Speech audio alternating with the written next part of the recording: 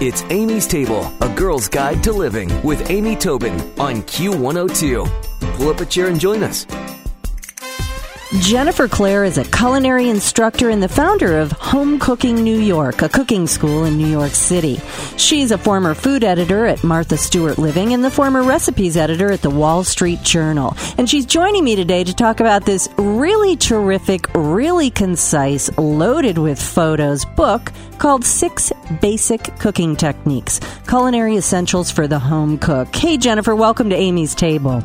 Hi, thank you so much for having me. Well, I love this book so much. It's funny, I've been a cooking instructor for many, many years, and in classes, sometimes people will be like, wait, how much did you add? What should I do next? And I always try and, say to people, well, you could change it a little bit. This is a starting point. And you really are offering up such strong bones of a, good cooking experience. What made you take this direction? Well, before I got into teaching, which I have been doing for about 15 years, I was in the food editorial world for about 6 or 7 years. So I was not doing any teaching, I was writing. And then after I got into teaching and started the school and started interacting with home cooks, I started realizing that so much of, what I was doing, speak the spoken word would end up making a very good book. I had written books before when I was working at Martha Stewart. One of the jobs I had done was writing some of the compilation cookbooks that she puts out. And I realized that, teaching is the same thing as writing, except you get this feedback back. And so after listening to all the questions that students had asked over 15 years, I knew that there was a cookbook here because, the cookbook market is very saturated. So I really was not inspired to write a cookbook for so long because I didn't feel like there was any hole in the, the cookbook shelves. There was nothing that was missing. But what I realized after teaching all these home cooks who were coming to my classrooms and always announcing that they didn't know how to do anything or always asking the same number of questions over and over again, and not the same students asking the same questions, different students, different walks of life, different ages, different genders, they all have the same common misconceptions. And so I thought, what's really missing is a book for beginners that uses their voice, and asks the questions that they have as opposed to assuming that beginners want a 300-page book that's dense with text. No one's going to sit down and read that. It's a good reference guide, but it doesn't teach you how to cook. Agreed. And this is really, really approachable. As I thumb through it. And, it's funny, you say beginners, and I almost introduced you by saying I want to get a copy for both of my kids. But then, you know what? Here's the thing, though. I'm reading this asparagus with orange smoked paprika vinaigrette. Uh-huh. I think there's a few people who've taken a turn or two around the kitchen that would love to make that, Yeah. So I think we don't want to completely pigeonhole it as a starter cookbook, but it's such great base information. Roasting. I think you're right about that because I definitely wrote it for beginners in mind because that's usually who we're getting in the classrooms. But the thing is, for people who are, like you said, have been around the kitchen a couple of times, many people who learn how to cook and have been cooking for years and years and years and feel comfortable in the kitchen maybe missed some of these sort of basic culinary techniques. So they know how to cook a steak, but maybe they didn't quite know about how to take its temperature properly, or they didn't know about, different pan sauces that you can make with it. So there is always something, no matter where you are in cooking, that can be refined or that can be improved upon. So I do think it is not just for beginners. I agree with that. Yeah. So I've just opened, to a page that says Students Ask. And they are questions that I, too, have heard before, and you give such great answers. So, for example, here's the first one. What kind of wine should I use for cooking? Yes, that is asked literally at every class. And anytime I pull out a bottle of wine to make, some dish, a puttanesca sauce or a pan sauce, people always say, what can I use for cooking? And so my answer is basically it is the Julia Child answer. If you will drink it, you should cook with it. Meaning, it doesn't matter the price of the wine. What matters is that it's actually wine that you would drink. Meaning nothing from the supermarket labeled red cooking wine, white cooking wine. Exactly. Terrible. And I have a funny little personal anecdote to add to that. I was given a bottle of wine that actually I think may have been corked, but I didn't know that at that stage of my cooking life. And it didn't taste very good, but I didn't want to throw it away. So you know what I did? I turned it into a red wine reduction. So you know what I did was I took something nasty and I made it super, super nasty. And I put it all over this gorgeous beef tenderloin. And as I'm eating it, I'm thinking, oh my God, I am learning a lesson right now. A very expensive, depressing lesson. Yes, very much so. Very much so. One of the tips I actually give for that, because what really makes people not want to use wine in cooking is not so much the wine itself, but the idea of opening up a whole bottle just to use a half a cup. Maybe you're not the kind of person who drinks a glass of wine at every meal, so it seems like a waste. So I try to encourage people to have, as part of their pantry items, is one of those little 4-packs of airline-sized bottles of red or white wine. Sometimes you can buy them at the liquor store. Yeah, that's a great idea. Yeah, Kendall Jackson Pinot Grigio, and it's about 3/4 of a cup. You don't feel bad about wasting it. You're opening it up. It sits on your shelf till you need it.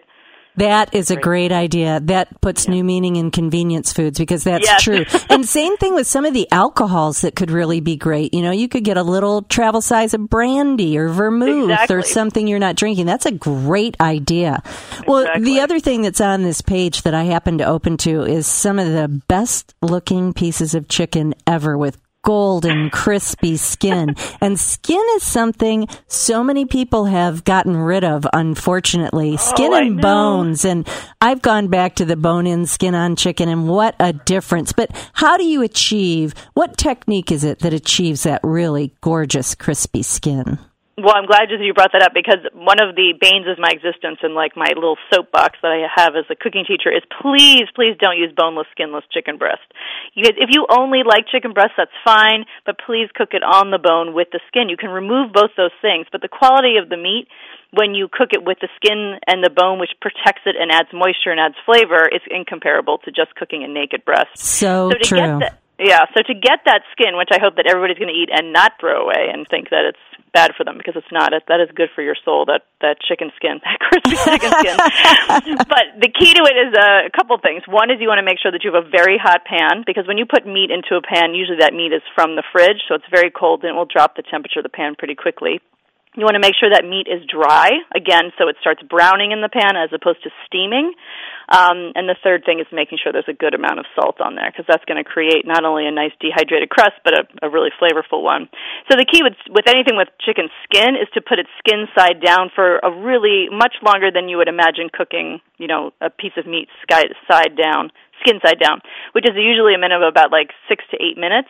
And the rule of thumb is that if you go to turn it over and it sticks to the bottom of the pan, like it's not giving, just let it sit. Because if you try to rip it off the bottom of the pan, you will tear that skin and usually leave it stuck to the bottom of the pan. Where you want it is still on top of your chicken. And you know what? So that's one of those things. Connect with the food, because it'll let you know when it's ready to go. Yes, that's such a good way of putting it. It will tell you when it's done. Exactly. So you can get that skin. You don't need to do it in a restaurant, but you really just need to be attentive to the fact that skin can get to be that color and that dryness if you just give it the right amount of time. And oh my God, if you haven't had chicken skin or chicken cooked on the bone in a long time, I'm going to tell you, you'll hear angels sing when you take a bite.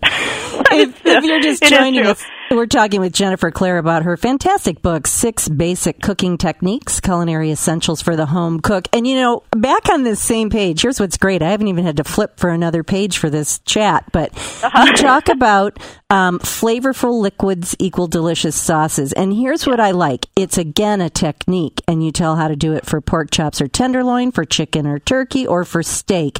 But pan sauces, do you think a lot of people think sauce starts in a separate pan with a whole nother, a little finishing sauce from the pan is just divine. Right. Well, and it's what I try to remind home cooks is that pan sauce is not extra work. It's part of the same dish. So if you're going to brown chicken or brown steak in a pan and you take that meat out, there's always going to be something left over in the pan. That caramelized crust, which is called fond, my favorite word, that is part of the chicken. So to put dish soap in that and let it soak and kind of roll your eyes because you have to scrub that pan, you sort of haven't completed the chicken cooking. Right. So you need to get that off the bottom of the pan, which belongs on the chicken. So at the very least, putting something liquid into the pan so you can dissolve that crust on the bottom and pour it back over the chicken. I hate to say this, but at the very least, you can put at least water in there. Right. You just want to be able to get that glaze off the bottom. So, water is not the best option, but at least everybody has it. So that's why I had that little chart about flavorful liquids make flavorful pan sauces. If you can, you're going to want to put a little wine in there, maybe about a quarter cup or a third of a cup, or you want to put a little bit of broth. It can be chicken broth. Chicken broth is usually what I recommend for most cooking. Commercial beef broth is it's not a good quality product. And pretty salty and yeah. So a little bit of chicken broth, some herbs if you've got them, or not if you don't. But at the very least, just finding something that would be good reduced in a flavorful way. And then things like, even with chicken, but mostly with pork, something like an apple cider would be kind of nice. Yeah, that would be great. Nice, sweetness on there. But pan sauce, it can be so easy, but it is part of finishing your dish as opposed to a secondary sauce. Yeah. Well, and then I love that you just are really addressing all the things that we all should, let's say it, be eating on a daily basis. Roasted vegetables, blanched green vegetables, leafy greens. Leafy greens can sometimes throw people for a loop, can't they? A little bit harder to cook than they expect. Give us a top-level ideas for how to improve, with the technique behind that. Well, it's funny that you say that, because one of the reasons I chose the last three techniques to be vegetables is because you're right. I want people to eat more vegetables that they enjoy, because if you are cooking the vegetables the same way, like I'm always, some people only steam vegetables or they only saute them. So it's nice to understand that there are many ways of cooking vegetables so that they're at their best. Leafy greens tend to, I would say, intimidate some home cooks because of their sheer volume. When you buy them in the supermarket, sometimes it looks like a giant bunch of flowers. Yeah. So it's like, what do I do with this? It's so big, it seems unwieldy.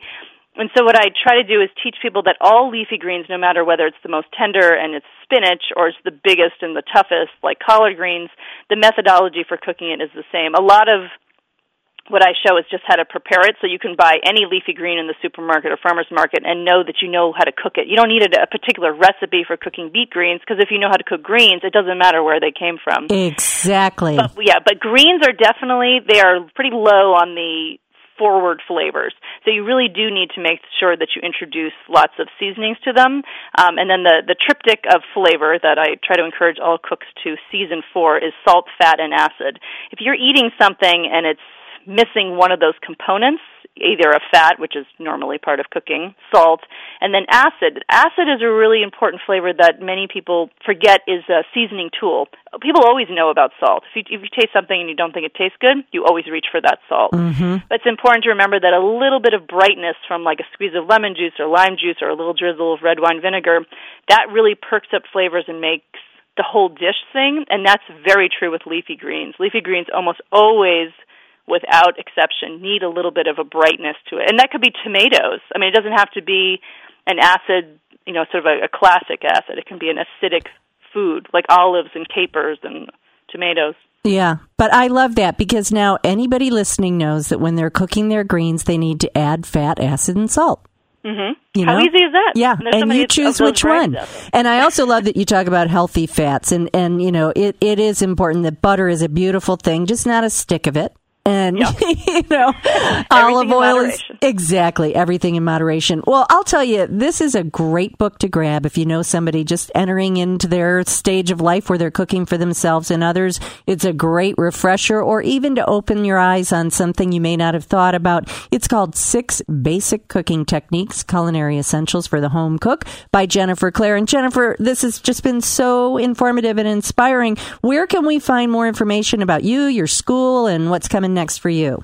Great. Well, we have a website. The school's in New York City. It's homecookingny.com is our website. And on the homepage are the next consecutive 16 classes that we're always offering at the school. But we have about 40 different classes. This class, 6 Basic Cooking Techniques, is a class we teach at the school. The reason I wrote our first book based on it is because I've taught this personally about 400 times. And it is such it's a class that we can offer at least 4 or 5 times a month, and it fills. It's a popular topic for new cooks.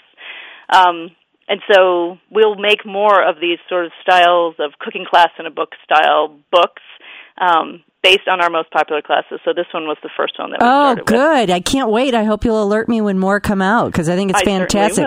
I bet you have a good number of tourists coming to take the classes too, right? We do. It's lovely, yeah, because to have people coming, especially from other countries, because they always are giving us great stories about what they have access to or what's a typical, cooking technique for them. that we do love having. Being in New York City, we do have a lovely swath of people from every walk of life and every country in the world. So it's fantastic, yeah. Well, I'll tell you what, I'll look for more books to come out. And Jennifer Claire, thanks so much for joining us today on Amy's Table. Thank you so much for having me. Stick around for another helping from Amy's Table on Q102. Q! It's Amy's Table with Amy Tobin, yeah. Q102. With Black Friday savings at the Home Depot, you can get top brand laundry sets with the latest tech to tackle any mess you might face this holiday, like automatic fabric and load size detection for spills of any size, from cookies and milk on your favorite holiday sweater to the toddler of the house discovering just how fun cranberry sauce can be. Make more magic this holiday season. Let your new appliances handle the mess. Shop Black Friday savings and get up to 30% off, plus instantly save up to $750 on select LG laundry sets at the Home Depot. How doers get more done. Offer valid November 2nd through 30th. U.S. only. See store or online for details.